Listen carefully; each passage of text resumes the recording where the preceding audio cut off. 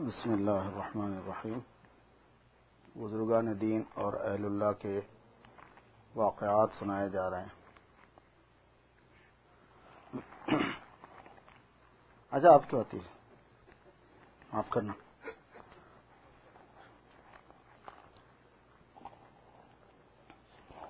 بزرگان دین کے جو واقعات ہوتے ہیں وہ قرآن اور حدیث کی عملی تفسیر ہوتے ہیں۔ جیسے حضرات صحابہ کے جو واقعات ہوتے ہیں وہ قرآن اور حدیث کی عملی تفسیر ہوتے ہیں، اور واقعے سے کوئی بات سمجھ میں آنا زیادہ مؤثر ہوتی ہے۔ واقعہ اوقاف النفس ہوتا ہے، دلوں کے اندر اس کی تاثیر بہت زیادہ ہوتی ہے۔ اسی لیے خود حضور صلی اللہ علیہ وسلم نے بھی واقعات بیان فرمائے ہیں۔ پچھلے پیغمبروں کے قرآن پاک میں واقعات ہیں، اور پچھلے عباد اور زہاد کے احادیث مبارکہ میں واقعات ہیں۔ خود صحابہ کے اور اولیاء کے قرآن اور حدیث میں واقعات اس لیے نہیں آ سکتے کہ قرآن اور حدیث پر عمل کرنے والوں کے واقعات ہیں۔ یہ تو بعد میں عمل کریں گے نا، جب پہلے قرآن پاک آئے گا تو اس کے بعد عمل کیا جائے گا۔ ان لوگوں کے عمل کرنے کے بعد تھوڑی قرآن پاک اترا ہے، یا ان کے عمل کرنے کے بعد تھوڑی احادیث مبارکہ فرمائی گئی ہیں۔ تو جب پچھلے زمانے کے بزرگوں کے واقعات حضور نے بیان فرمائے تو قرآن اور حدیث کے جو بزرگان دین ہیں ان کے واقعات تو بدرجہ اولیٰ بیان کرنے کے قابل ہیں۔ اس لیے بزرگوں کے واقعات سنائے جاتے ہیں۔ بڑا سبق ہوتا ہے اس میں، بڑا تاثر ہوتا ہے۔ حضرت مولانا مظفر حسین صاحب کی حکایات۔ مولانا مظفر حسین صاحب کاندھلا کے ایک بڑے بزرگ گزرے ہیں، کاندھلوی۔ حضرت مولانا شیخ الحدیث مولانا زکریا صاحب یہ بھی کاندھلا کے، حضرت مولانا الیاس صاحب، حضرت مولانا یوسف صاحب، حضرت مولانا انعام الحسن صاحب، یہ سب کاندھلا کے ہیں۔ کاندھلا کے بزرگ کہلاتے ہیں لوگ۔ کاندھلا ایک جگہ ہے دہلی سے قریب میں۔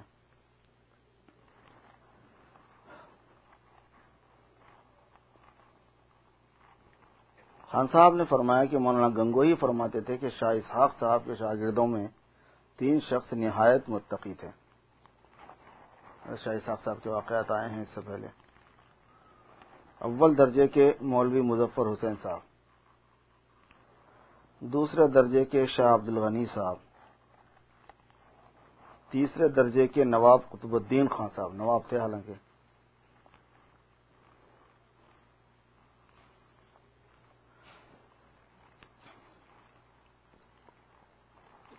ہر وہ چیز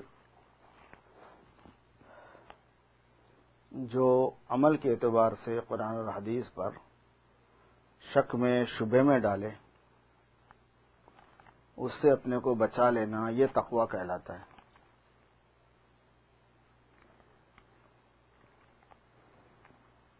حدود شریعت کی جو وضاحت ہوتی ہے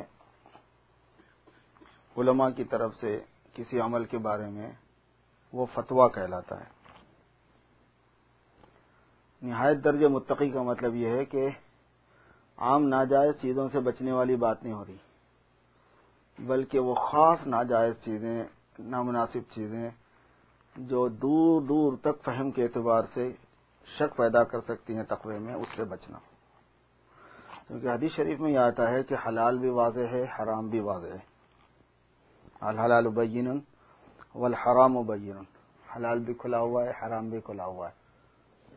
ان دونوں کے درمیان کچھ چیزیں شبہ میں ڈالنے والی ہیں، وما بینہما مشتبہات، ان کے درمیان میں کچھ چیزیں شبہ میں ڈالنے والی ہیں۔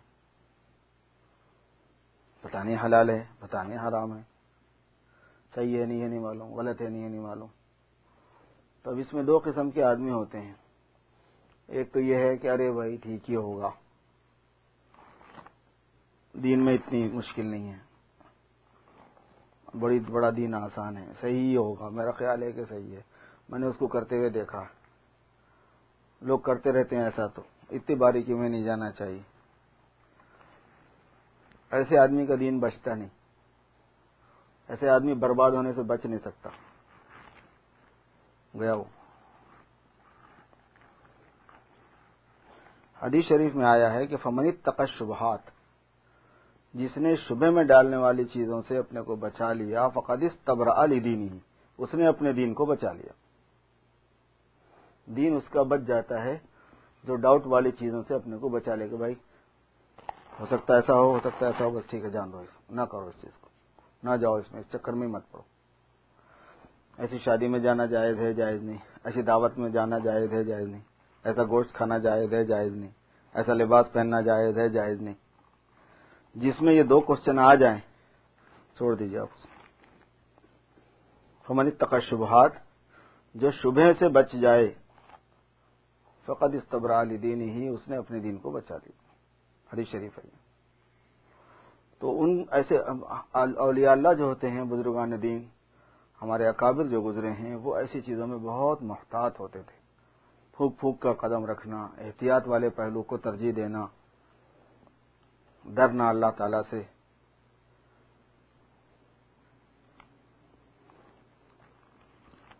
پھر شبہ میں ڈالنے والی چیزوں میں بڑا زمین آسمان کا فرق ہوتا ہے۔ ایک شبہ میں ڈالنے والی چیز عوام کی معلوم نہیں ہے، اس وجہ سے شبہ ہے، اس کو شبہ بولتے بھی نہیں۔ معلوم ہونے والی چیزوں میں ہوتا ہے، علماء جس چیز میں شبہ میں پڑ جائیں دلائل کی روشنی میں، معلوم نہیں ہے اس لیے شبہ میں پڑ گئے، بھائی پوچھو، پھر اس کو شبہ تھوڑی بولیں گے۔ کھلم کھلا حرام ہے، کھلم کھلا ناجائز ہے، مگر خود ہمیں معلوم نہیں ہے اس لیے شبہ ہو گیا۔ اس شبہ کا بھی اعتبار نہیں ہے۔ شبہ سے مراد وہ ہے کہ علماء خود دلیل کی روشنی میں شبہ میں پڑ جائیں۔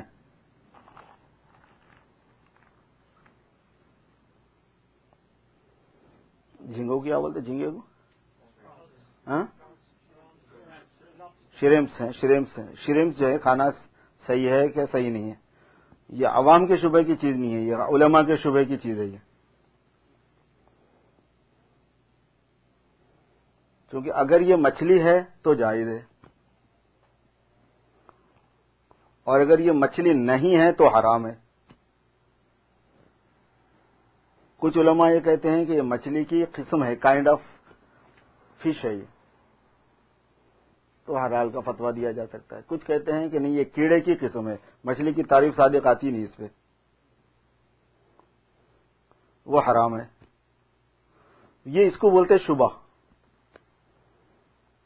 تو علماء کے نزدیک جو چیز دلائل کی وجہ سے شبہ میں ڈالنے والی ہو وہ تو شبہ کی چیز، اس میں جو آدمی شبہ سے بچا اس کا دین بچتا ہے۔ جاہل آدمی جس کو معلوم نہیں ہے شبہ ہو جانے کا، وہ اگر نہیں بچتا، پوچھنے کے بجائے بچ بھی نہیں رہا، علماء سے تحقیق کرنے کے بجائے خود بچ بھی نہیں رہا، ایسے آدمی کی تو بچنے کی کوئی وہ نہیں ہوتی، دین نہیں بچا سکتا وہ آدمی اپنا۔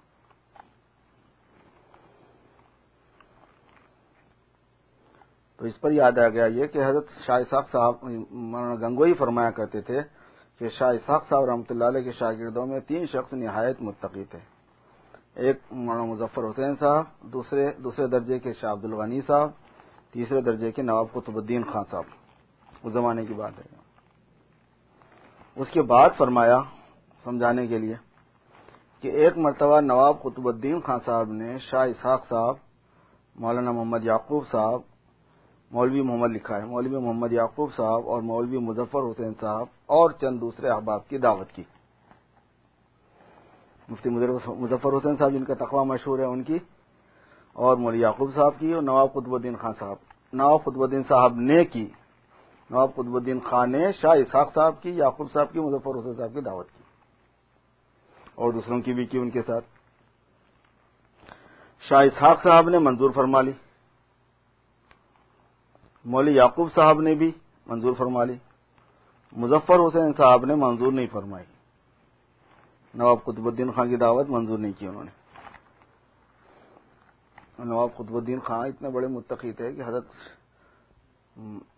حضرت جو ہے نا کیا نام ان کا، مرزا مظہر جانے جانا، ان کے خلیفہ ہیں یہ، مرزا مظہر جانے جانا کے خلفاء میں سے بڑے بزرگ تھے۔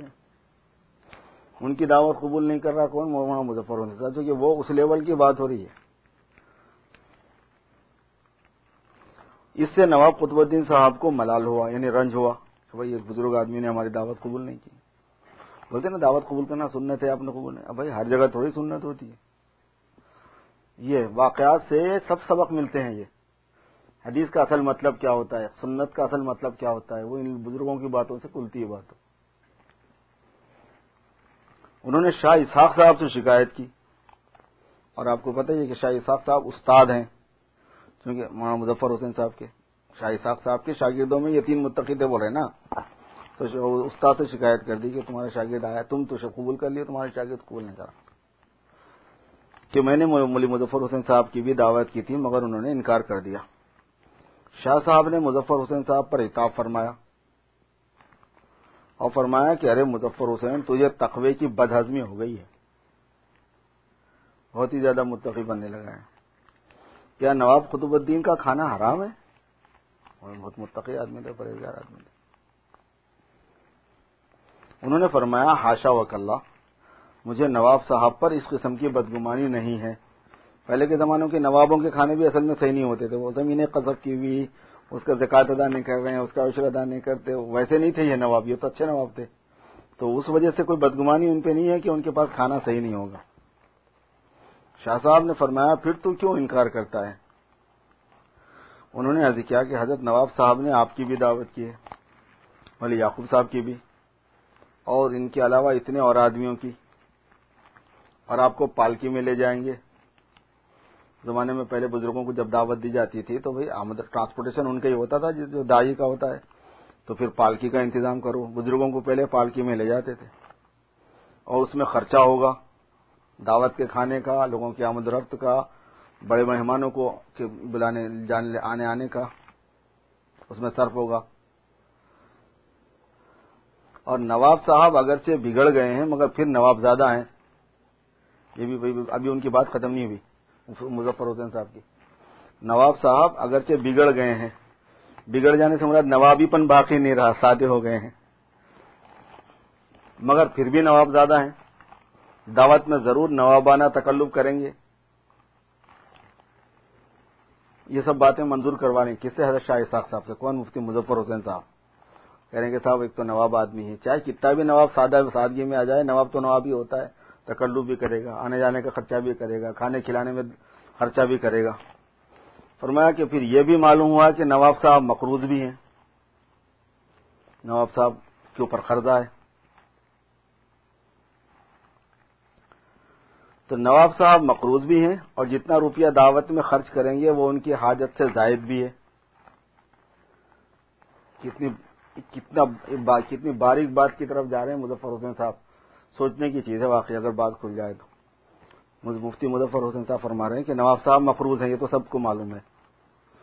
اب یہ جتنی دعوت میں خرچہ کر رہے ہیں یہ ان کی ضرورت سے زائد ہے، تبھی تو خرچہ کر رہے ہیں. تو یہ روپیہ وہ قرض میں کیوں نہیں دیتے؟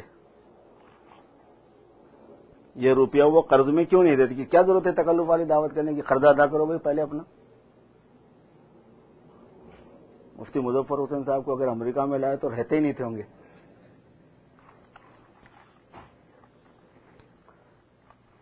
ایسی حالت میں ان کا کھانا کراہت سے خالی نہیں ہے. تقوی یہاں ہے اصل میں. ایسی حالت میں ان کا کھانا کراہت سے خالی نہیں ہے. یہ بات شاہ صاحب کے ذہن میں بھی آ گئی. شاہ صاحب نے فرمایا کہ قطب الدین ہم بھی تمہارا کھانا نہیں کھائیں گے، دعوتی کینسل ہو گئی.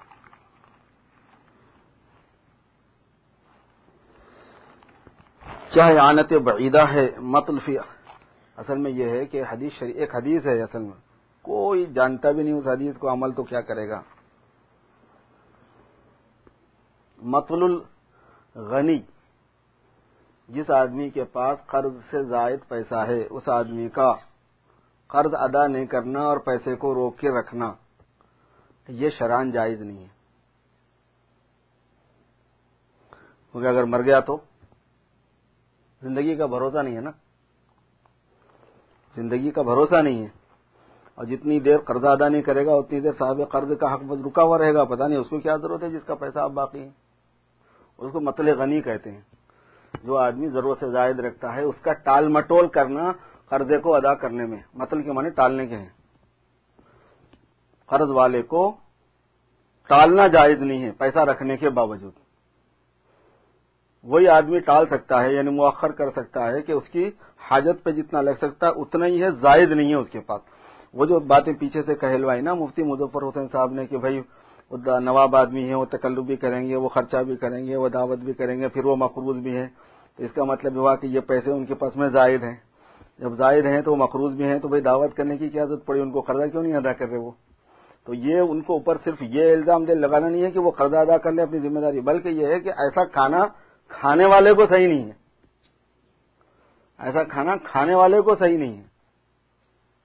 یہ فرما رہے ہیں. حضرت تھانوی فرماتے ہیں کہ اعانت بعید کیوں کراہت خالی اس لیے نہیں ہے کہ یہ اعانت کرنا ہے مطلفی ادائل قرض میں، اعانت بعیدہ ہے مطلفی ادائل قرض کی ادا کرنے میں، ٹال مٹول کرنے کا جو گناہ ہے اس گناہ میں دعوت کھانے والے مدد کر رہے بول رہے ہیں.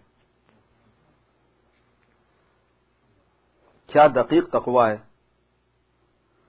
اور استاد کیسے مقدس تھے اس زمانے میں کہ یا تو شاگرد کو لٹاڑ رہے تھے کہ تجھے تقوی کی بد آدمی ہو گئی، یہ ہو گئی، وہ ہو گئی، یا پھر اپنے شاگرد کا اتباع کر لیا. بات ایسی سمجھنے والے لوگ تھے، بے نفس لوگ تھے. شاگرد کی بات سمجھ میں آ گئی کہ بات تو صحیح کہہ رہا، لہٰذا جب تو نہیں کھائے گا، کراہت ہے تو واقعی خالی نہیں ہے، تو جب تیرے لیے کھانا مکروہ ہے تو میرے لیے بھی مکروہ ہے. نواب صاحب سے کہلوا دیا کہ بھائی نہیں کھاتے ہم تمہارا کھانا. اس سے یہ بھی معلوم ہو گیا کہ اگر اپنے پاس دلیل ہو تو محض استاد کی تقلید سے دلیل کو چھوڑنا نہیں چاہیے. دلیل پیش کر دے، یا استاد جواب دے گا، یا خود بھی تحقیق کا طالب ہے، سچائی کا طالب ہے تو وہ خود عمل کر لے گا.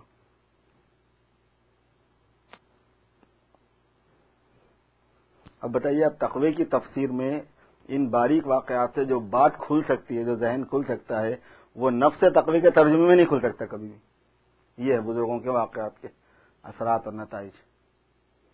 اس سے یہ ہوا کہ اب ہمارے لیے فتوے کے اعتبار سے تو گنجائش ہے آپ کسی کا بھی قرضہ کھا لیں، سمجھ میں آ رہا نہیں، لیکن تقوی میں ایک بات یہ بھی ہے کہ اگر اس بیس پر بھی کوئی آدمی اگر کسی کی دعوت قبول نہ کرے تو اس کی بھی گنجائش. اب مجھے آپ کو یہ مسئلہ یہ معلوم ہو گیا کہ زائد پیسہ رکھا ہوا ہے تو پہلے قرض ادا کرنے میں نمٹاؤ، اس کو رکھو مت، اس کو زندگی کا بھروسہ نہیں ہوتا.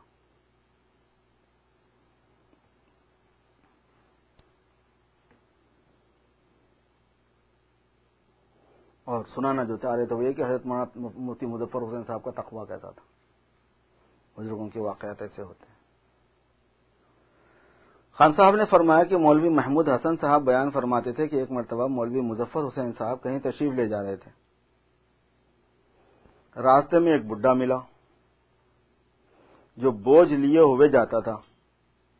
بوجھ کسی قدر زیادہ تھا، اس وجہ سے اس سے مشکل سے چلتا تھا.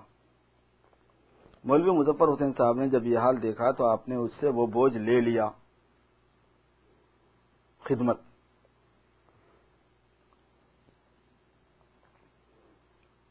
جہاں وہ جانا چاہتا تھا پہنچا دیا. اس بڈھے نے ان سے پوچھا کہ اجی تم کہاں رہتے ہو؟ انہوں نے کہا کہ بھائی میں کاندلا رہوں، یہ یو پی والوں کی زبان ہے خاص، کاندلا رہوں. اس نے کہا وہاں مولوی مظفر حسین ہیں، بہت بڑے ولی، ایسے ہیں اور ویسے ہیں، بڑی تعریفیں کی. مظفر حسین صاحب نے فرمایا کہ اور تو اس میں کوئی بات نہیں، ہاں نماز پڑھ لے ہوئے ہے، یعنی اس میں اور تو کوئی بات نہیں، نماز پڑھتا ہے. اس نے کہا واہ میاں تم ایسے بزرگ کو ایسا کہتے ہو؟ ان مولوی صاحب نے فرمایا کہ میں ٹھیک کہتا ہوں. وہ بڈھا ان کے سر ہو گیا، بولا کہتا تو ایسی بات بزرگ کو. اتنے میں ایک اور شخص آ گیا جو مولوی مظفر حسین صاحب کو جانتا تھا. اس نے کہا بڈھے سے کہ بھلے مانس مولوی مظفر حسین یہی تو ہیں. اس پر وہ بڈھا ان سے لپٹ کر رونے لگا. پھر مولوی مظفر حسین صاحب بھی ان کے ساتھ رونے لگے.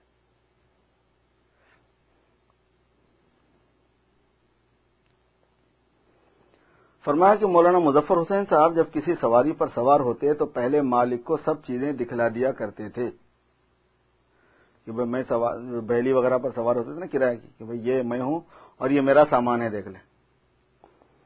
اگر بعد میں کوئی خط بھی لاتا، خط کہ فلاں یہ خط فلاں کو دے دو، تو فرماتے کہ بھائی میں نے سارا سامان مالک کو دکھا دیا ہے، یہ اس میں نہیں. لہذا تم مالک سے اجازت لو، اس کے بعد میں لے کے جا سکتا ہوں۔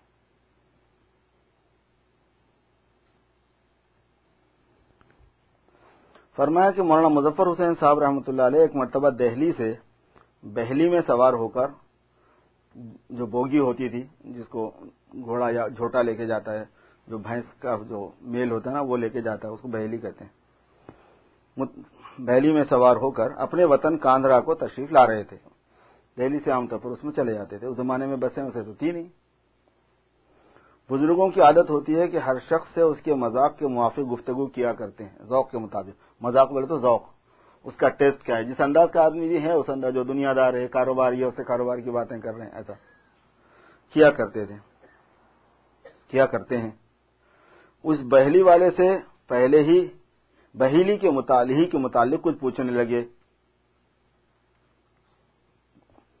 بیلوں کو راتب کتنا دیتے ہو، اس کو لے کے جانے والے جو بیل ہوتے ہیں ان کو کیا دیتے ہو، اور کیا بچت ہو جاتی ہے۔ اس سلسلے میں بہلوان یعنی بہلی والے کی زبان سے یہ نکل گیا کہ یہ بہلی ایک رنڈی کی ہے، یہ جو سواری ہے جس پر جا رہا ہوں میں، لے کے جا رہا ہوں آپ کو، یہ رنڈی کی ہے اور میں اس کا نوکر ہوں۔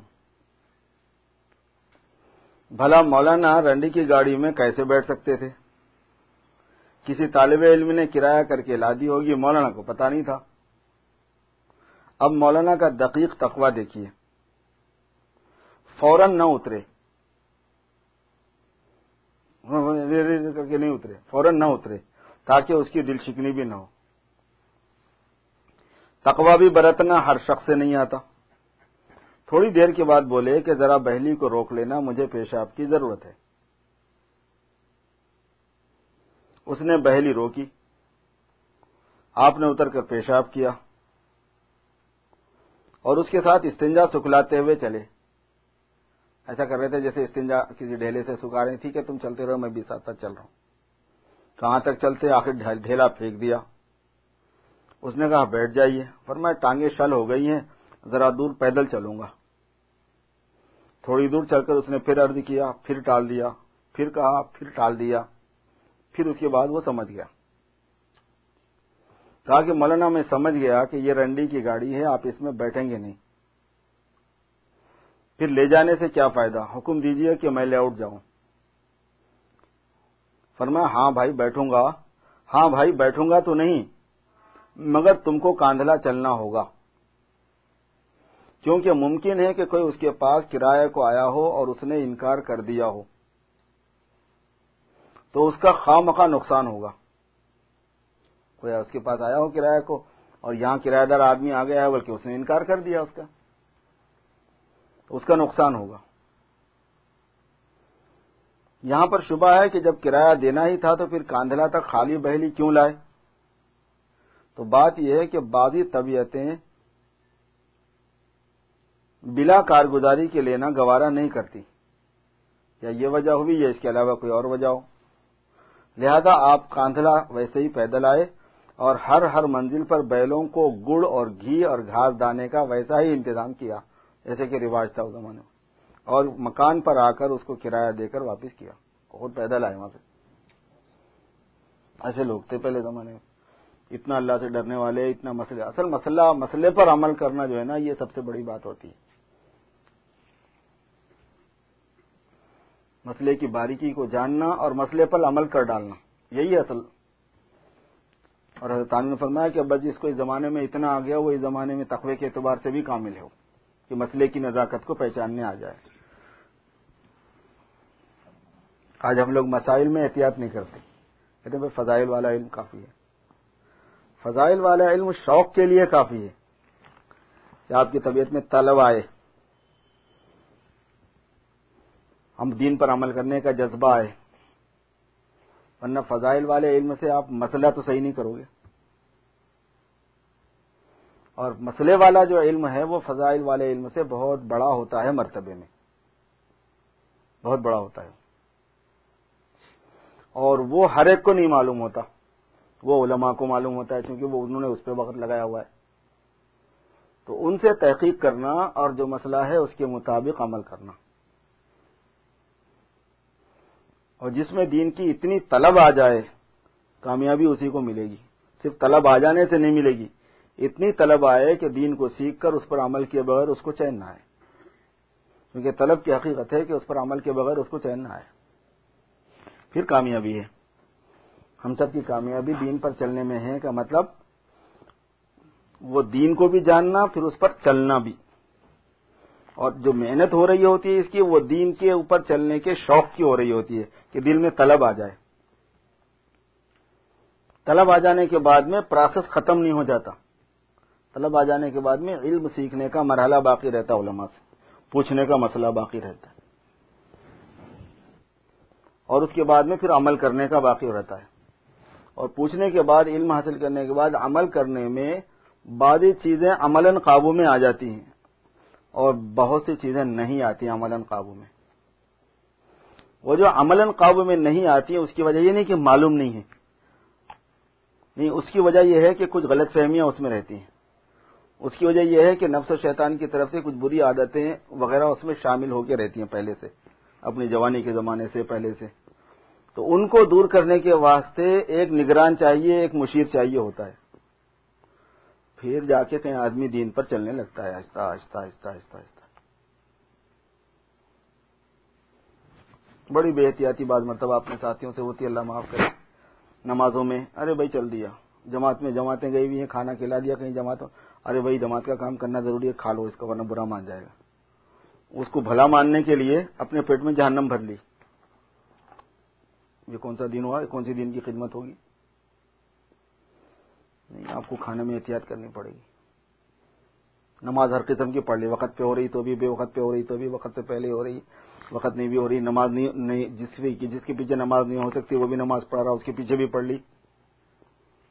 چل رہی گاڑی کہ بھائی ہم تو تبلیغ کے لیے نکلے ہیں. اپن تبلیغ کے لیے نکلے ہیں تو تبلیغ والے کو تو زیادہ حساس ہونا پڑتا ہے مسائل میں، زیادہ باریک بینی سے اس پر عمل کرنا پڑتا ہے. پھر اس کو بیلنس بھی کرنا ہوتا ہے، کیونکہ اس کو تبلیغ کرنا ہے تو لوگ برا بھی نہ مانے کہ سر پٹول ہو جائے گی تو کرے گا کیسے وہاں پہ کام. وہ دونوں چیزوں کو کرنا ہوتا ہے. تو اپنے مسئلے، اپنے دین خراب نہ کرے، تبلیغ بھی کرے، دونوں کے بیچ میں اپنا دین خراب نہیں کر سکتا تبلیغ کے بہانے میں.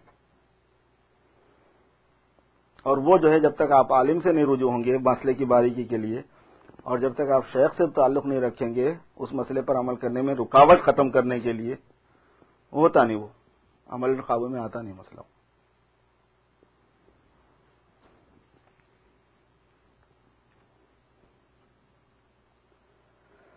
اضافہ الظہور الحسن. حضرت مولانا مفتی مظفر حسین صاحب مولانا محمود بخش صاحب کے صاحبزادے اور حضرت مفتی الہی بخش صاحب کے بھتیجے تھے. آپ کا سلسلہ نسب اس طرح ہے، وہ آگے ان کے پورا خاندانی نسب بیان کیا ہے. ابتدائی تعلیم حضرت مفتی صاحب سے حاصل کی، لیکن تعلیم پوری نہ کرنے پائے تھے کہ مفتی صاحب نے اس دار فانی سے دارالبقاء کی طرف رحلت فرمائی.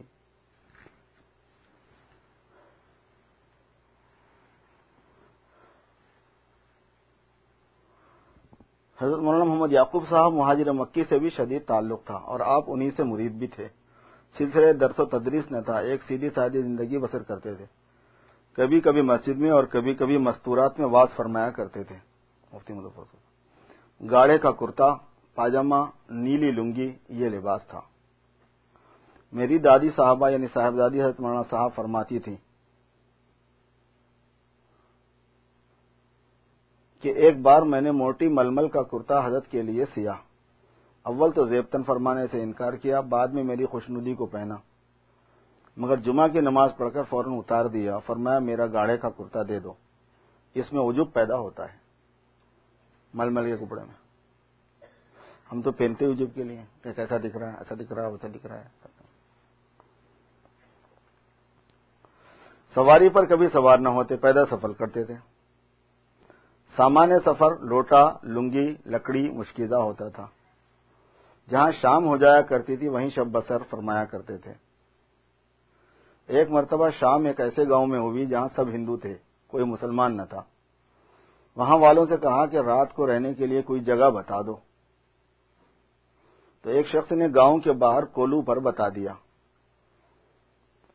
جہاں پہ تیل وغیرہ نکالا جاتا ہے. کولو کا بیل مشہور ہے. آپ کے پاس روٹی تھی، اس کو نوش فرمایا. اتفاقاً وہی شخص رات کو کسی کام کے لیے جنگل میں آیا جو ان کو ٹھہرنے کے لیے بتایا تھا۔ حضرت کو قرآن پڑھتے ہوئے سنا، تمام شب بےتابی سے گزاری اور صبح کو حاضر خدمت ہو کر عرض کیا کہ رات جو تو پڑھ رہا تھا وہ جلدی سے مجھے بھی پڑھا دے۔ اس کے بعد آپ کو اپنے گھر لے گیا، وہاں اس کے بچے بیوی وغیرہ سب مسلمان ہو گئے۔ ایسے لوگ تھے۔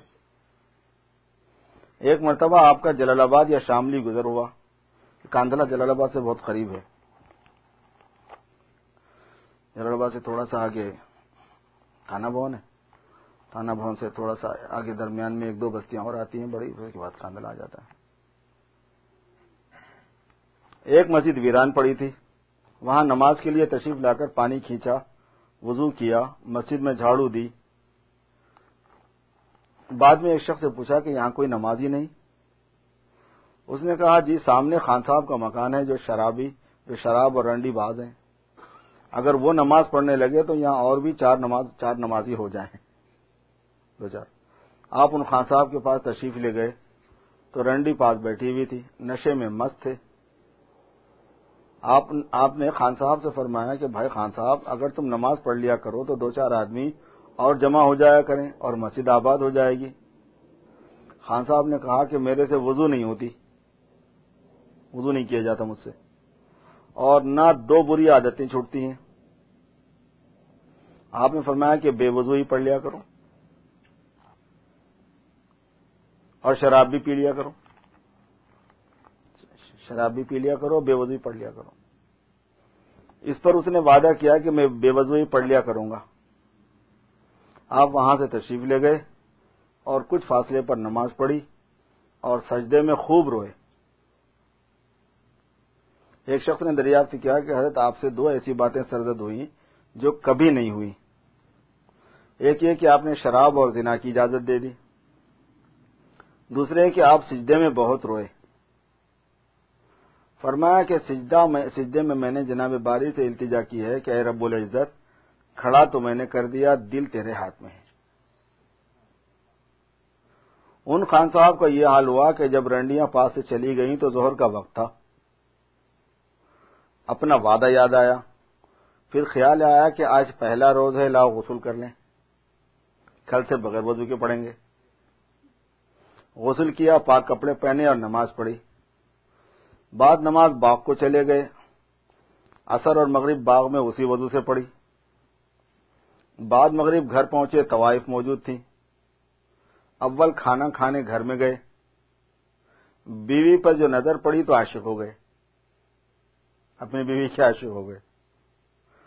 ان کی شادی کو 7 سال ہو گئے تھے اور آج تک بھی کبھی بیوی کے پاس نہیں گئے تھے، نہ اس کی صورت دیکھی تھی۔ فوراً باہر آئے، رنڈی سے کہا کہ آئندہ میرے مکان پہ نہیں آنا ہے، اور خادم سے کہا کہ بستر گھر میں بھیج دو۔ سنا ہے کہ خان صاحب کی 25 سال میں کبھی تہجد قضا نہیں ہوئی۔ ایسے لوگ تھے، ان کا کیسا دل تھا، کیا دعا ہوتی تھی، کیا توجہات تھیں۔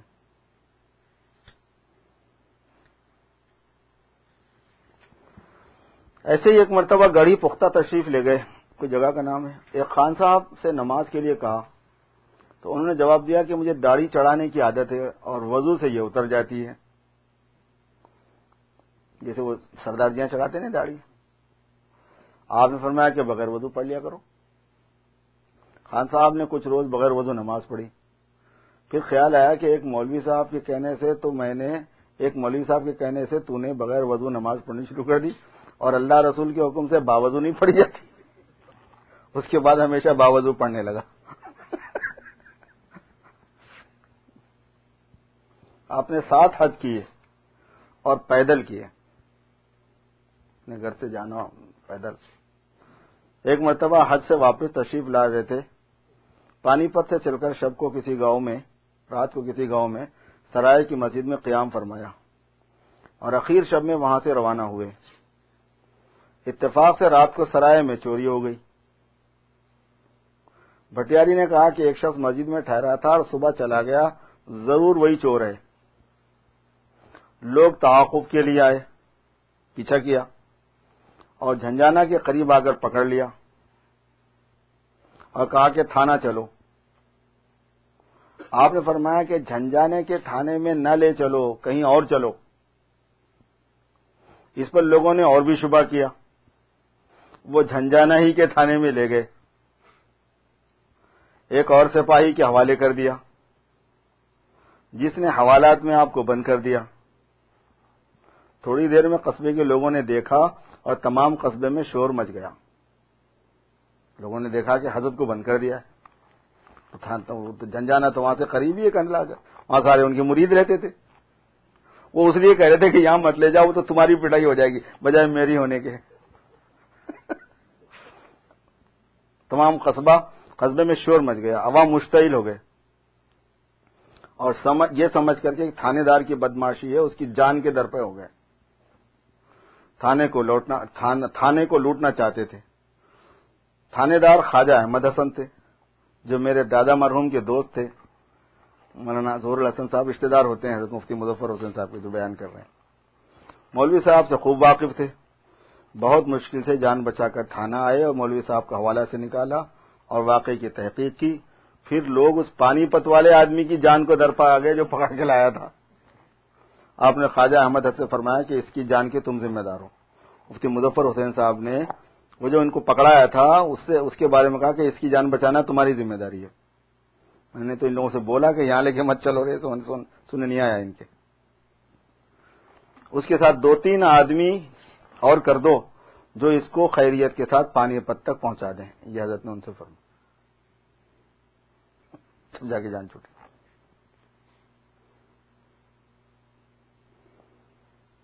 ایک مرتبہ کاندھلا تشریف لا رہے تھے، ایک شخص مل گیا.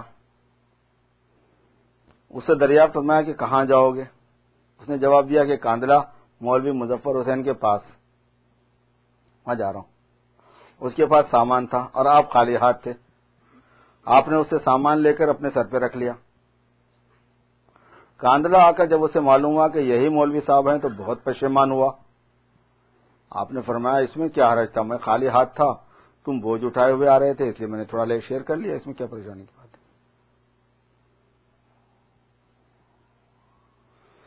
آپ بہت زیادہ محتاط تھے، کبھی مشتبہ مال نہ کھاتے تھے. اگر بھولے سے یا غلطی سے کھا لیتے تھے تو فوراً قے ہو جاتی تھی.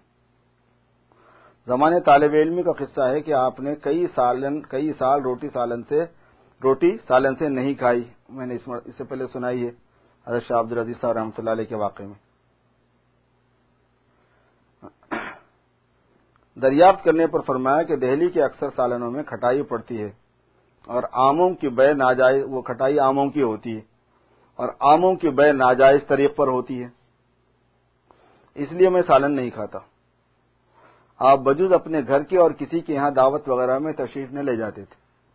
تھوڑا دھیان دے وہ حضرات جو ہر ایک کی دعوت میں جانا ضروری سمجھتے ہیں. اس زمانے میں تو ہر ایک کی دعوت میں جانا زہر کھانے کے برابر ہے. بہت احتیاط چاہیے. ٹال دیا اپنا، بھائی آج کل ہم نہیں جا رہے، طبیعت اچھی نہیں رہتی، بس طبیعت مصروفیت ہے تھوڑی، عذر کر دیا، کچھ بہانہ کر دیا. کہاں چل کوئی بھی آج کل کھانا ایسے نہیں کھلاتا ہے. حلال کھانا کھلاتا ہے نیت خراب ہوتی ہے. رسم طریقے پر کرتے ہیں، رسم و رواج کے طریقے پر کھانا کھانے کی دعوتیں کی جاتی ہیں.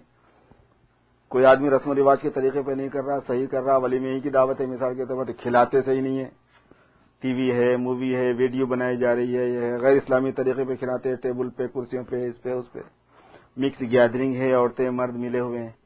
کوئی ان سب چیزوں والا نہیں ہے. کھانا جو ہے نا کہیں سے بھی خرید کے لاتا ہے بازار میں، ارے بھائی وہ کہتا ہے وہ حلال ہے، اس کے پاس گوشت وہ لیا ہے. ایک مسلمان کہہ رہا ہے تو یقین کر لینا چاہیے.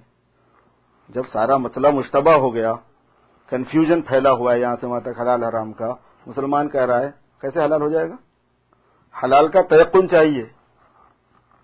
بولتے سب حلال ہیں، دکان والا کہہ رہا میں حلال بیچتا ہوں، لانے والا کہہ رہا ہم آپ کو مسلمان نہیں دکھ رہے، ہم حرام کھائیں گے کیا، ہم اپنے بچوں کو حرام کھلائیں گے کیا، ایسا بولتے ہیں. لیکن یہ حلال ہے جو تم بول رہے ہو نا، اس کی کیا شیورٹی ہے، کیا تیقن ہے، کہاں سے اس کی صداقت آپ کو حاصل ہے؟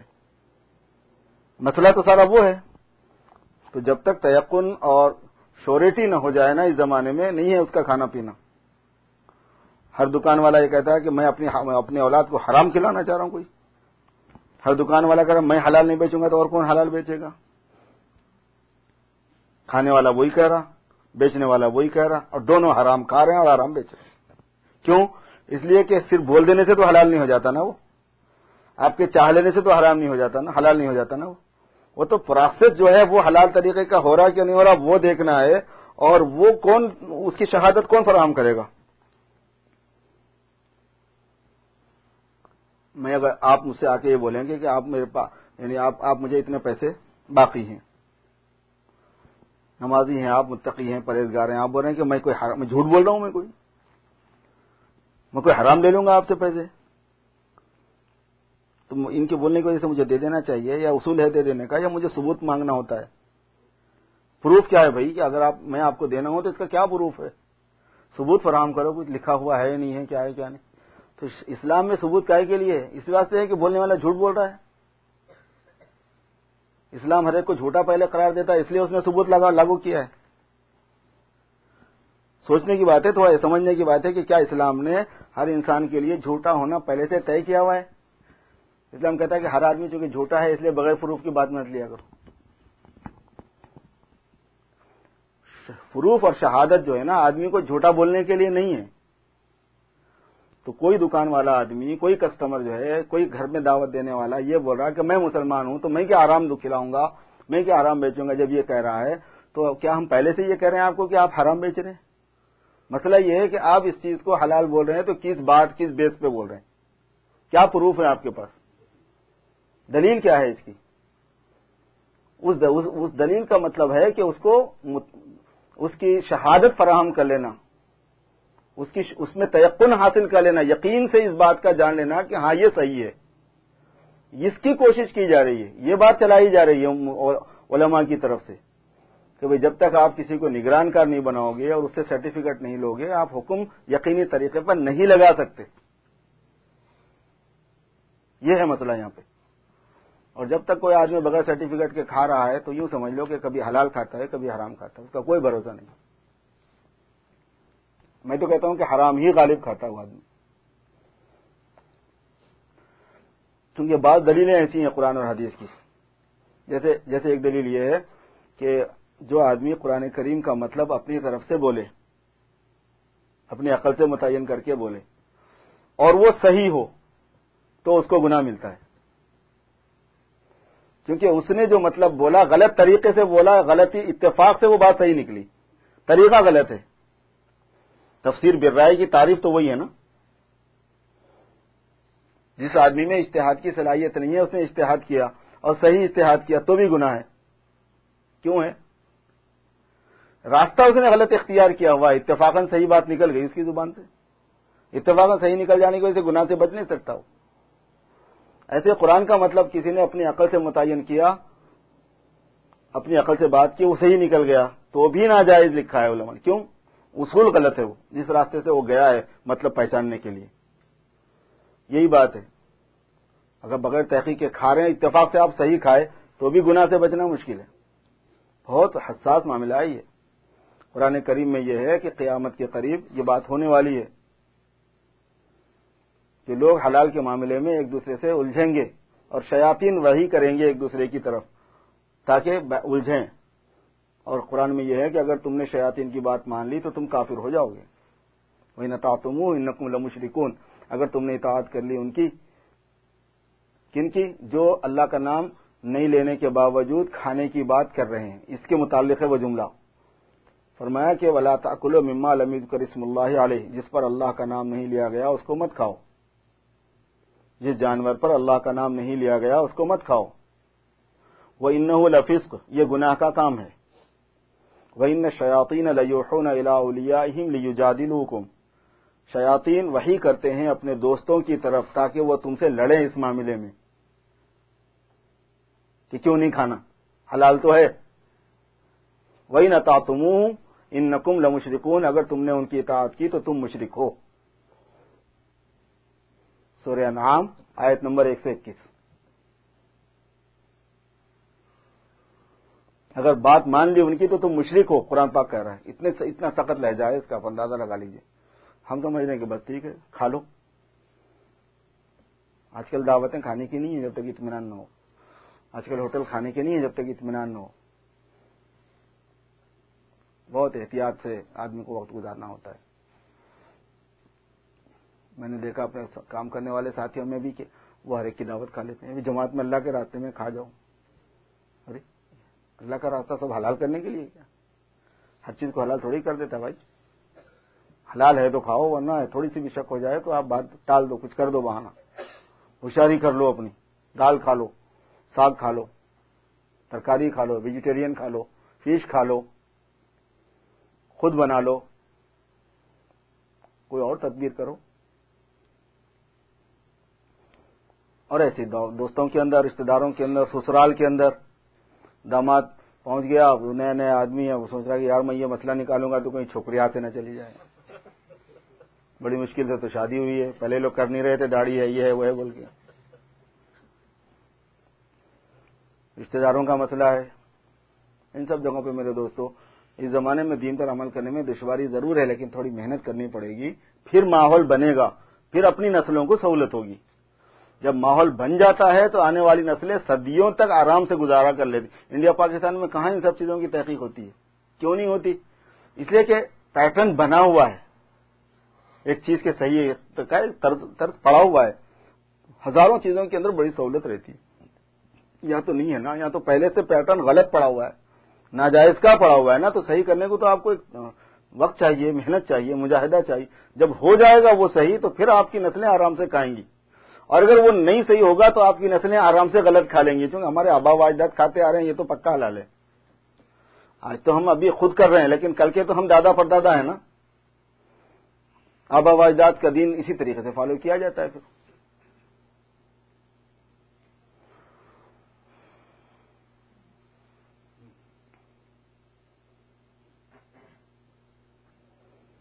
ایک مرتبہ مولوی نور حسن صاحب کے پاس تشریف لے گئے. انہوں نے کچھ دام اپنے صاحبزادے مولوی ابراہیم صاحب کو دیا کہ خود جا کر ان کا سامان کھانے کے لیے لائیں تاکہ کچھ گڑبڑ نہ ہو. مفتی مظفر حسین صاحب کی دعوت تھی. کھانا تیار ہوا، اس میں پھیری نہیں تھی. کھاتے ہی مولانا کو قے ہو گئی. مولوی نور الحسن صاحب بہت پریشان ہوئے، کیونکہ ان کو قے ہونا علامت تھی کہ کھانا جائز نہیں ہے. یہ تو بے عزتی کی بات ہے نا گھر والے کی، جس کے پاس کھائے اس کی بھی تو بے عزتی کی بات ہے.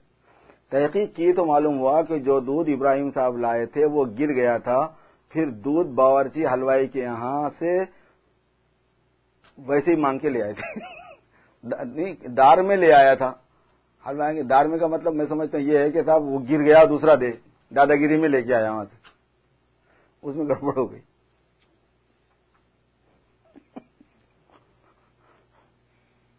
آپ بہت منکسر المزاج تھے. منکسر المزاج کا تو اندازہ کر لیے کہ اس کا سامان سر پہ رکھ لیا، وہ چور بول کے ان کو پکڑ لیا تو ہاتھ اس کا پکڑائے ہوئے ہیں.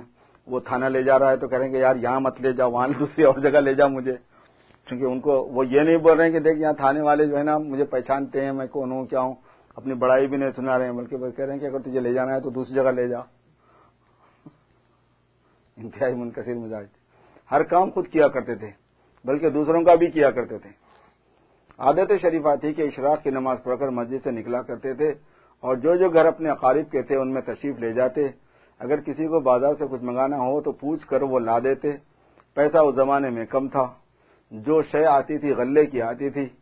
آپ غلہ کبھی کرتے کے پلے میں لے جاتے، کبھی لنگی میں. یہاں سے لے جانا، غلہ دینا، ایک دوسرا لے کے آنا. وہ کرتے میں لے کے چلے گئے اپنے، پکڑ لے کے.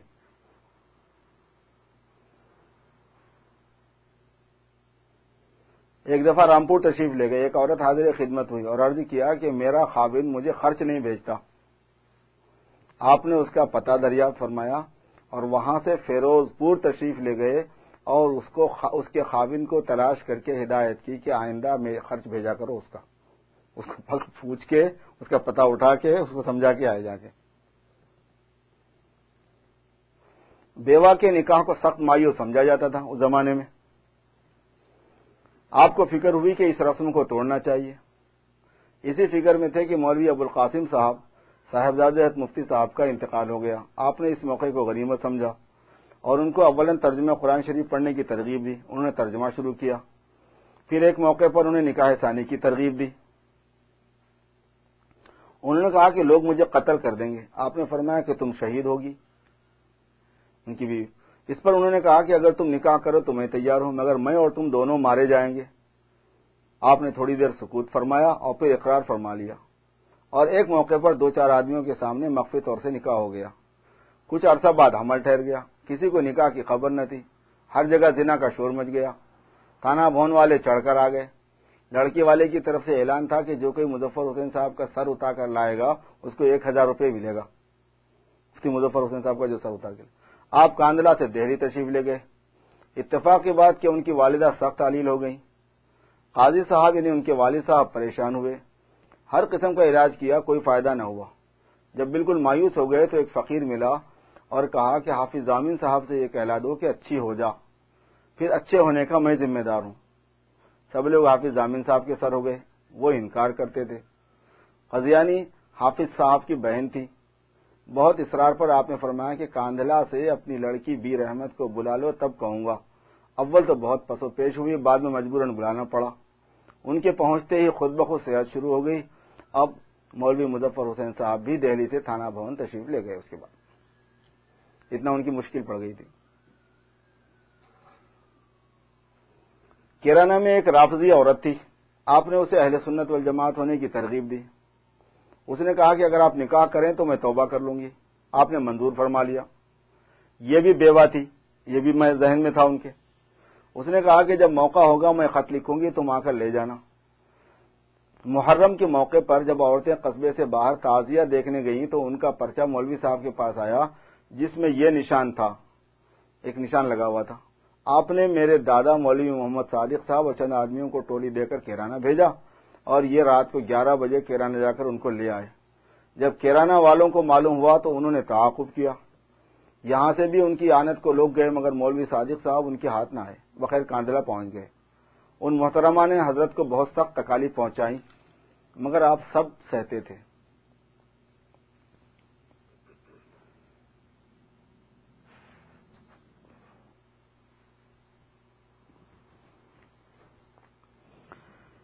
فرمایا کہ زبان، یہ حضرت تھانوی رحمۃ اللہ علیہ کے ملفوظات ہوتے ہیں، فرمایا کہ زبان اور نظر کی حفاظت غایت درجے اہم ہے۔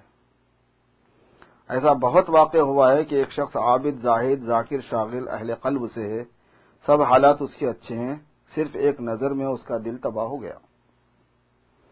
اس کو لوگوں نے ایسا خفیف سمجھا ہے کہ کسی شمار ہی میں نہیں رکھتے۔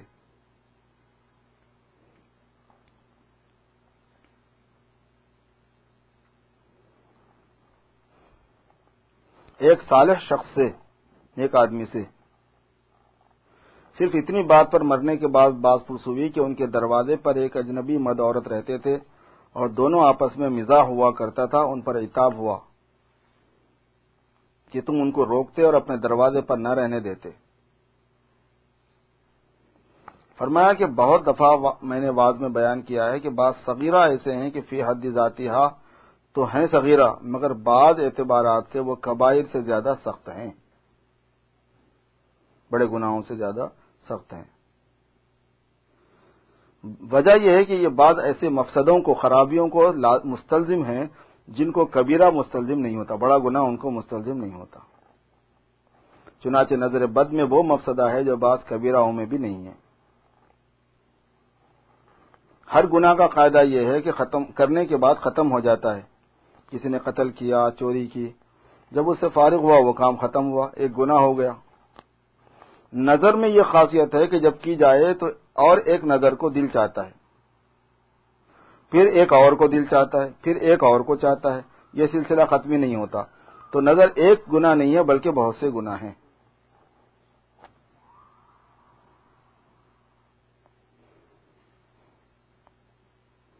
اہل اللہ کو برا بھلا کہنا سوء خاتمہ کا سبب ہوتا ہے۔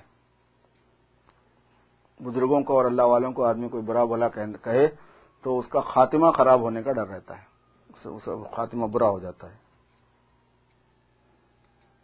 بعض عمل ایسے ہیں کہ ان کو حسن خاتمہ میں اثر ہے، اور بعض اس کے برعکس نعوذ باللہ منہا کہ ان کو سوء خاتمہ میں اثر ہے۔ اسی جنس میں سے اہل اللہ کو برا بھلا کہنا ہے، اور اس کی بنیاد حدیث شریف ہے کہ من عادى لي وليا فقد آذنته بالحرب، جو میرے ولی سے دشمنی رکھتا ہے تو میری طرف سے اس کو اعلان جنگ ہوتا ہے۔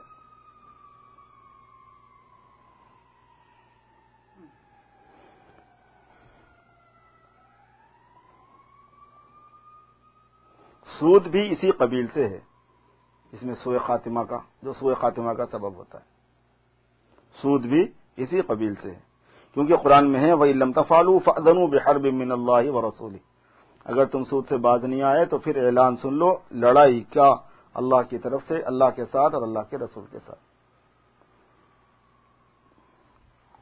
سود پہ کسی نے گھر لیا ہوا ہے، اگر اسی حالت میں موت آ گئی اور ابھی پیڈ نہیں ہوا، یہ بہت خطرناک بات ہے کہ ایمان پر خاتمہ مشکل ہے ایسے آدمی کا، یہ کہہ رہے ہیں، اور 25 سال تک ختم نہیں ہوتا، 20 سال تک ختم نہیں ہوتا، 30 سال تک ختم نہیں ہوتا۔ کیا شیورٹی ہے کہ 30 سال تک رہے گا آدمی، اس کے بعد توبہ کی توفیق ہوگی اس کو۔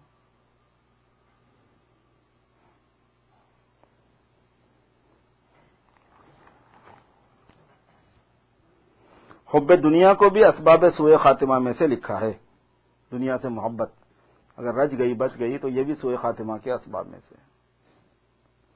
اور شکر علی الایمان، ایمان پر اللہ تعالیٰ کا شکر ادا کرتے رہنا، اس کو حسن خاتمہ کے اسباب میں سے لکھا ہے کہ اللہ آپ کا شکر ہے کہ آپ نے ایمان کی دولت دی، دل سے بھی زبان سے بھی۔ شکر علی الایمان یہ حسن خاتمہ کے اسباب میں سے ہے۔ بعض اعمال حسنہ وغیر حسنہ واجبات و محرمات میں سے نہیں ہے، مگر ان کے خواص بعض واجبات و محرمات سے بڑے ہوئے ہیں۔ کما لا یخفی علی من لہو ادنا تدبر، جس کے پاس تھوڑی سی بھی عقل ہے اسے یہ چیز چھپی ہوئی نہیں ہے۔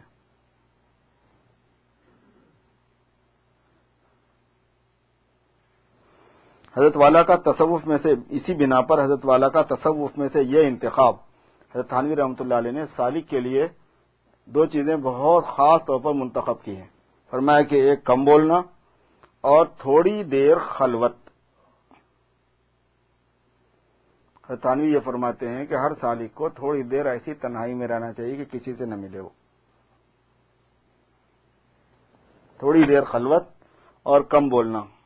بظاہر یہ کوئی بہت بڑے کاموں میں سے نہیں ہے، لیکن بہت لمبے تجربے کی بنا پر حضرت کو یہ بات حاصل ہے، حضرت نے اس میں سے انتخاب کیا ہے کہ جس کو یہ 2 باتیں حاصل ہوں گی وہ جو ہے تصوف کے معاملے میں اس کو بہت کچھ مل سکتا ہے ان 2 چیزوں سے۔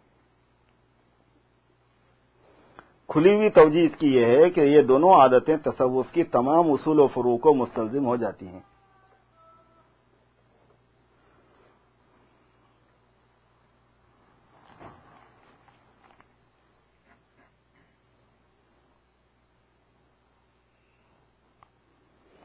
دوسروں کے ہنر پر نظر کرنا اور عیبوں پر نہ کرنا، اور اپنے نفس کے ساتھ اس کا عکس کرنا، یعنی عیبوں پر نظر کرنا اور خوبی پر نہیں کرنا، صحیح طریقہ ہے، ورنہ سوء ظن اور دعوی تقدس میں مبتلا ہو جاتا ہے۔ بعض معمولی آدمیوں میں ایک ایسا وصف ہوتا ہے کہ آخر میں عیوب پر غالب آ جاتا ہے، اور بعض وقت اپنے اندر ایسا عیب ہوتا ہے کہ بہت سے ہنروں پر غالب آ جاتا ہے۔ نعوذ باللہ من غضبہ۔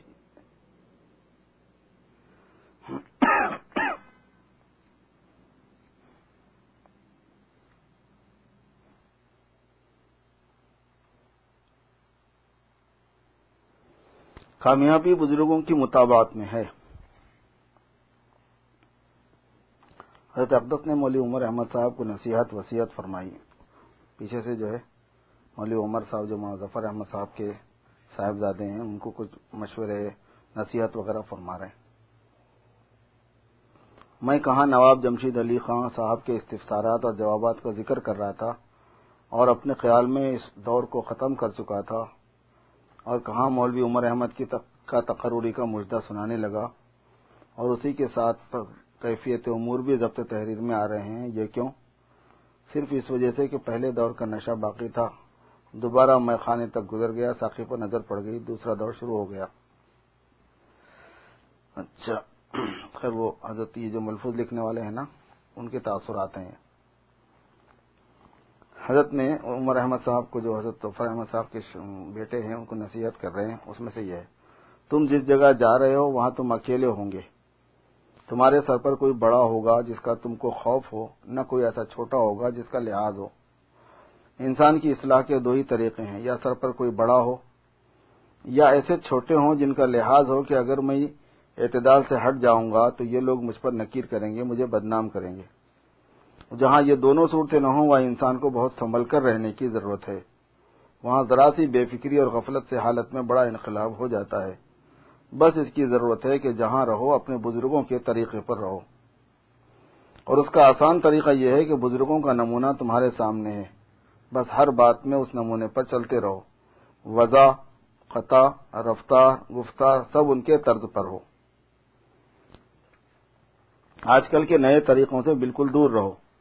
عزت اسی میں ہے کہ بزرگوں کے طریقے پر رہو، کیونکہ نئے طرز و طریق میں تم کامل نہیں ہو سکتے، ناقصی رہو گے، جس کا نتیجہ یہ ہوگا کہ نہ ادھر کے رہو گے نہ ادھر کے، اور اپنے بزرگوں کے طریق اختیار کرنے میں بحمدللہ تم کامل ہوں گے، کیونکہ وہ ان کا کامل نمونہ ابتدا سے اس وقت تک تمہارے سامنے ہے۔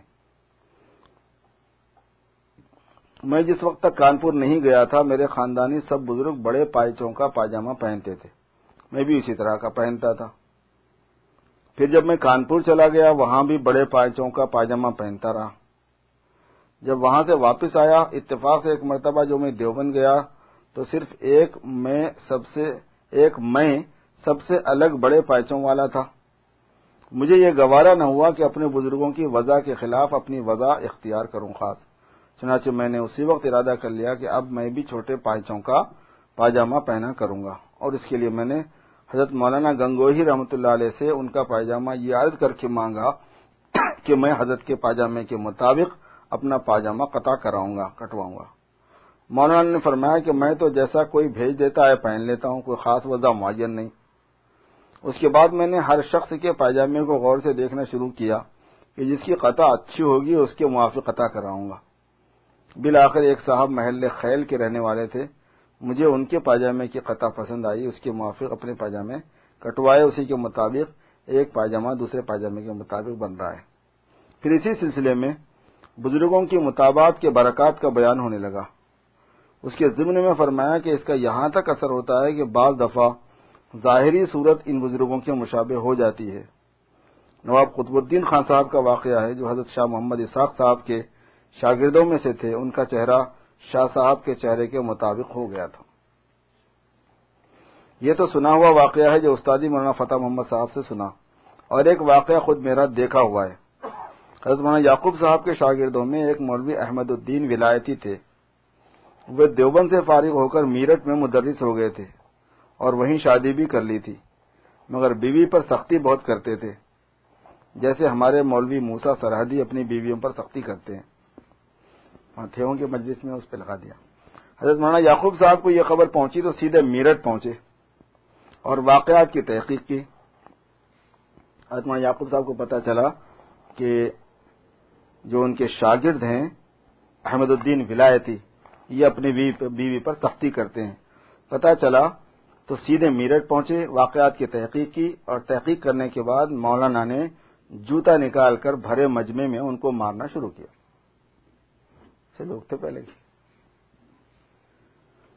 اور وہ ایسے فرمانبردار تھے کہ بھرے مجمع میں اپنے شاگردوں اور معتقدوں کے سامنے بلا چوں چرا مار کھاتے رہے، ذرا بھی اظہار ناگواری نہیں کیا۔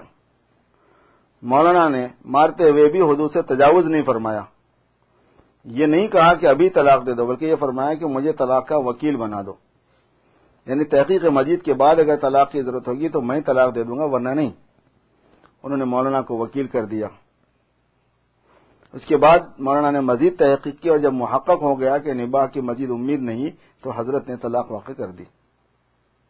یہ واقعہ تو گزر گیا۔ ایک عرصے طویل کے بعد نواب صاحب چھتاری نواب احمد سعید خان صاحب نے مجھے اپنے یہاں بلایا، مدعو کیا۔ اس وقت نواب صاحب کو گورنمنٹ سے اپنی ریاست پر اختیارات کامل حاصل تھے۔ بعض احباب نے ان کو اس خوشی میں جشن منانے کی رائے دی تھی، مگر ایک دیندار کارندے نے جو ان کے دادا صاحب کے زمانے کے تھے یہ کہا کہ جشن منانا آپ کے خاندان کے شان کے خلاف ہے، علماء کو مدعو کیجیے، ان کے وعظ و بیان کا جلسہ کرائیے تاکہ لوگوں کو دین کا فائدہ پہنچے اور آپ کو ثواب ملے۔ نواب صاحب ہمیشہ سے نہایت نیک سلیم الطبع دیندار واقع ہوئے ہیں۔ اس وقت انہوں نے اس رائے کو پسند کر کے علماء کو مدعو کیا، میں بھی گیا تھا۔ دیوبند سے حافظ احمد صاحب اور دیگر حضرات بھی شریک ہوئے۔ اس وقت مولوی احمد الدین ریاست دانپور میں تعلیم کے کام پر معمول تھے۔ دانپور کے رئیس نے ان کو علماء کے پاس یہ پیغام دے کر بھیجا کہ 46 سے فارغ ہو کر یہاں بھی تشریف لائیں۔ جس وقت مولوی احمد الدین یہ پیام لے کر ہمارے سامنے آئے تو ان کو دیکھ کر بے ساختہ میری زبان سے نکلا کہ مولانا یعقوب صاحب کہاں سے آ گئے؟ وہی جو انہوں نے مارا تھا نا، استاد صاحب نے جو مارا تھا شاگرد کو، تو وہ شاگرد کی صورت پوری استاد کی جیسی ہو گئی تھی، یہ بول رہے فرمانبردار تھے۔ ان کی صورت چال ڈھال بالکل مولانا سے اس قدر مشابہ ہو گئی تھی کہ دیکھنے والوں کو بالکل یہ معلوم ہوتا تھا کہ مولانا محمد یعقوب صاحب تشریف لے آئے ہیں۔ بات تحقیق کے معلوم ہوا کہ یہ مولوی احمد الدین صاحب ہیں۔ میں نے حافظ صاحب سے کہا کہ مولوی احمد الدین مولانا یعقوب صاحب سے اس قدر مشابہ کیسے ہو گئے؟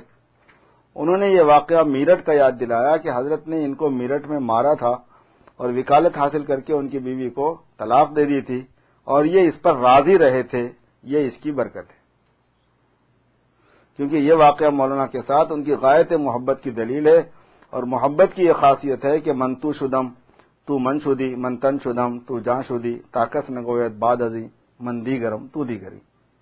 میں تو ہو جاتا ہوں تو میں ہو جا، میں جسم ہو جاتا ہوں تو جان ہو جا، تاکہ بعد میں کسی کو یہ کہنے کا موقع نہ رہے کہ میں الگ ہوں تو الگ ہے۔ یہ شعر کا ترجمہ ہے۔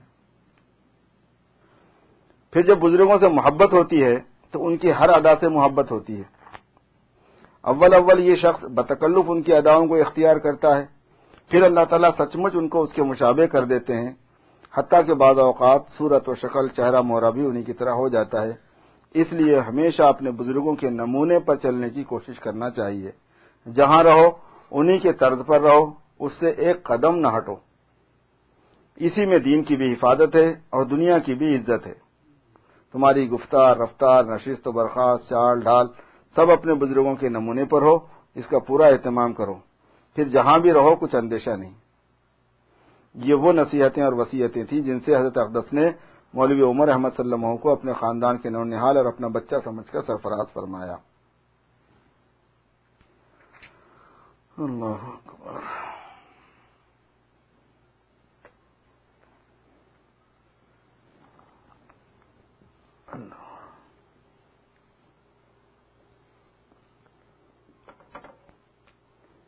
درود شریف پڑھو۔ اللهم صل على سيدنا مولانا محمد وعلى ال سيدنا مولانا محمد۔ ربنا ظلمنا انفسنا وان لم تغفر لنا وترحمنا لنكونن من الخاسرين۔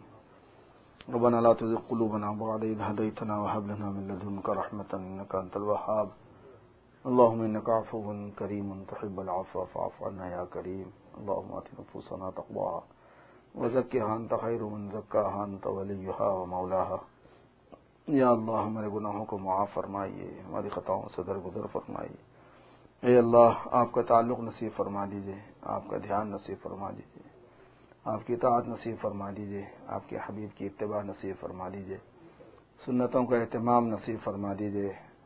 اے اللہ جو بزرگوں کا تقوی طہارت نیکی تھی، اے اللہ اس کا کوئی شمہ اور اس کا کوئی ذرہ ہمیں بھی اپنے فضل و کرم سے نصیب فرما دیجئے۔ اے اللہ دین پر صحیح عمل کرنے کا داعیہ پیدا فرما دیجئے، قرآن اور حدیث کی صحیح فہم نصیب فرما دیجئے، اس پر صحیح عمل کروا دیجئے، اس کا شوق پیدا فرما دیجئے، اس کا ماحول بنا دیجئے۔ اے اللہ ہم سب کی عقلوں کو فہموں کو درست فرما دیجئے، اس میں کمال پیدا فرما دیجئے، اس میں پختگی اور رسوخ پیدا فرما دیجئے۔ اے اللہ ہماری اولاد کو بھی نیک صالح بنائیے، ان کو دین اور علم دین سے آراستہ فرمائیے، دین کی دعوت اور دین کی محنت سے آراستہ فرمائیے۔ اے اللہ ہم سب کو دین کی محنت کرنے والا بنا دیجئے۔ اے اللہ دین کی محنت کے لیے سفر کرنے والا بنا دیجئے، سفر و حضر میں دین کی محنت کرنے والا بنا دیجئے، جان و مال سے دین کی محنت میں حصہ لینے والا بنا دیجئے، ساری دنیا میں چل پھر کر دین کی خدمت میں حصہ ڈالنے والا بنا دیجئے۔ کرم کا رحم کا معاملہ فرمائیے۔ اے اللہ اس ملک کو خصوصیت سے ہدایت سے مالا مال فرما دیجئے، ہدایت عامہ کے فیصلے فرما دیجئے، مسلمانوں کی حفاظت کے فیصلے فرما دیجئے، مسلمانوں کی اللہ بدزنی کو ختم فرما دیجئے، مسلمانوں سے جو بدزنی غیروں کو ہو گئی اس کو ختم فرما دیجئے، مسلمانوں سے جو نفرت غیروں کو ہو گئی اس کو ختم فرما دیجئے۔ اے اللہ ان کے دلوں میں عقیدت و محبت پیدا فرما دیجئے، اے اللہ ان کے لیے ہدایت کو آسان فرما دیجئے۔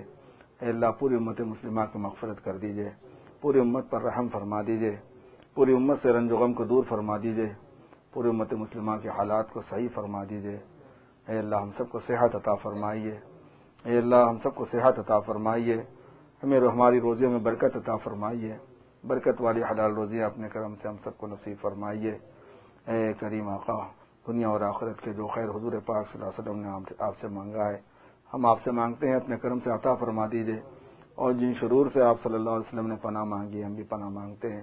اے اللہ ہماری پوری پوری حفاظت فرمائیے، گھروں میں اے اللہ اتفاق اور اتحاد پیدا فرما دیجیے، اے اللہ میاں بیوی میں پیار پیدا فرما دیجیے، اختلاف کو، انتشار کو، خلفشار کو دور فرما دیجیے، اے اللہ جوڑ پیدا فرما دیجیے، توڑ سے حفاظت فرمائیے، نبھاؤ پیدا فرما دیجیے، اے اللہ انتشار سے حفاظت فرمائیے، بے صبری سے حفاظت فرمائیے، کرم کا رحم کا معاملہ فرما کر ہماری دعاؤں کو قبول فرما دیجیے۔